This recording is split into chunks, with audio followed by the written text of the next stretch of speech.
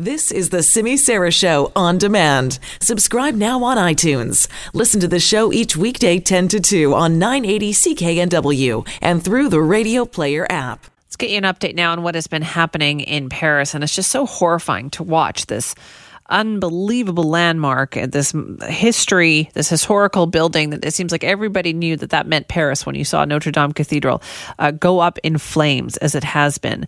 We've been watching for almost 4 hours now what has been going on in Paris. Flames already reached one of the towers. It also already brought down the church spire that was almost 300 feet tall.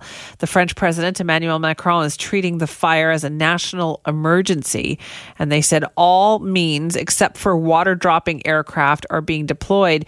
They believe that's unsuitable for fires like this one because dumping water could cause the whole structure to collapse. But let's get the very latest on this now with the help of Adam Plowright, who's a reporter based in Paris for the AFP News Agency. Adam, thank you for joining us. Hi, good evening. It's a pleasure. What is it like in Paris right now? Well, I think, as you can imagine, there's a real sense of shock here as Parisians, either those that have been watching the fire all evening. There's been crowds of people out on the banks of the River Seine, looking on as the cathedral burns, and other people glued to their televisions, watching on the latest news and the latest announcements from the scene. As we've seen the Prime Minister, the President, the Interior Minister, all of them have rushed there to watch rescue operations. What do we know at this point about what might have caused this? What we do know for sure is that the cathedral has been undergoing a major renovation project. Just last week, we saw pretty spectacular images of the people renovating the spire of the cathedral, which you spoke about. They lifted off these big copper statues, 16 of them are around the spire, and we saw pictures of those being lifted off by cranes. No indication that is the cause of the fire this evening.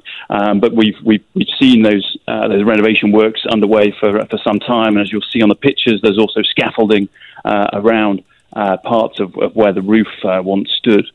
So that, of course, is the prime suspect as the cause of the blaze. Firefighters have said it's possible, but it's really at this stage too early to come to any firm conclusions about that. Is there any information on? I know there was a lot of priceless artifacts and artworks inside the cathedral. Were they still there as a result of the renovation, or were some of them moved out, like the ones that you described? We know that some firefighters were able to rush into the cathedral at the start, and some of them were able to come out with some of the artifacts and some priceless artworks inside. We don't know how much at this stage, only that they were able to access the cathedral. Unfortunately, the fire spread very quickly through the wooden beams of the ceiling, and the firefighters were forced to withdraw, obviously without being able to rescue everything. But really, I think we'll know more about that in the morning as authorities sort of tot up what has been taken out and what sadly has been lost forever. Can you give us an idea of the history of this building here? You talked about the wooden beams in the ceiling. My understanding from what I was reading today is some of those beams were like from the original construction of the building. That's right. Well, it took around 200 years to complete. It was completed in the 13th century, but a lot of it, I think that's really important to understand, is how much the Notre Dame Cathedral sort of represents France's history in some ways. It was ransacked and heavily damaged during the Revolution, so a lot of the original work was lost at that point. It then underwent another major renovation project. There was the spire that you talked about that's collapsed. That was actually an addition in the 19th century by a French architect who undertook a major renovation job after the novel by Victor Hugo about the Hunchback of Notre Dame. So, was there any damage during World War I, World War II?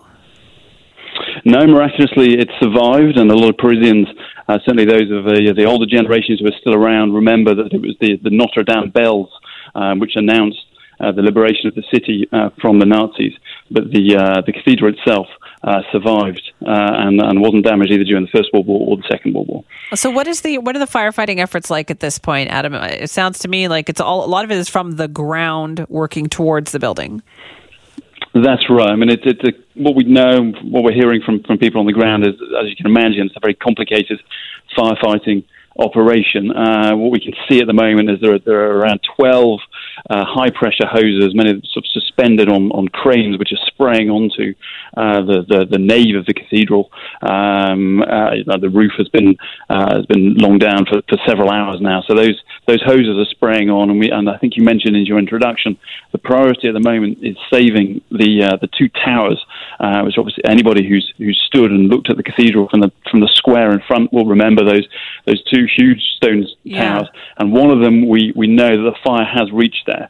And obviously the priority is to stop that spreading. There is a danger that would collapse, and of course if that collapsed, that could bring down the facade and potentially the other tower. So we're looking at a situation where the next couple of hours will really be crucial in terms of saving what remains of the cathedral. All right. Well, Adam, thank you so much for the update. We appreciate your time. A pleasure. That is Adam Plowright, who's a reporter based in Paris for the AFP News Agency.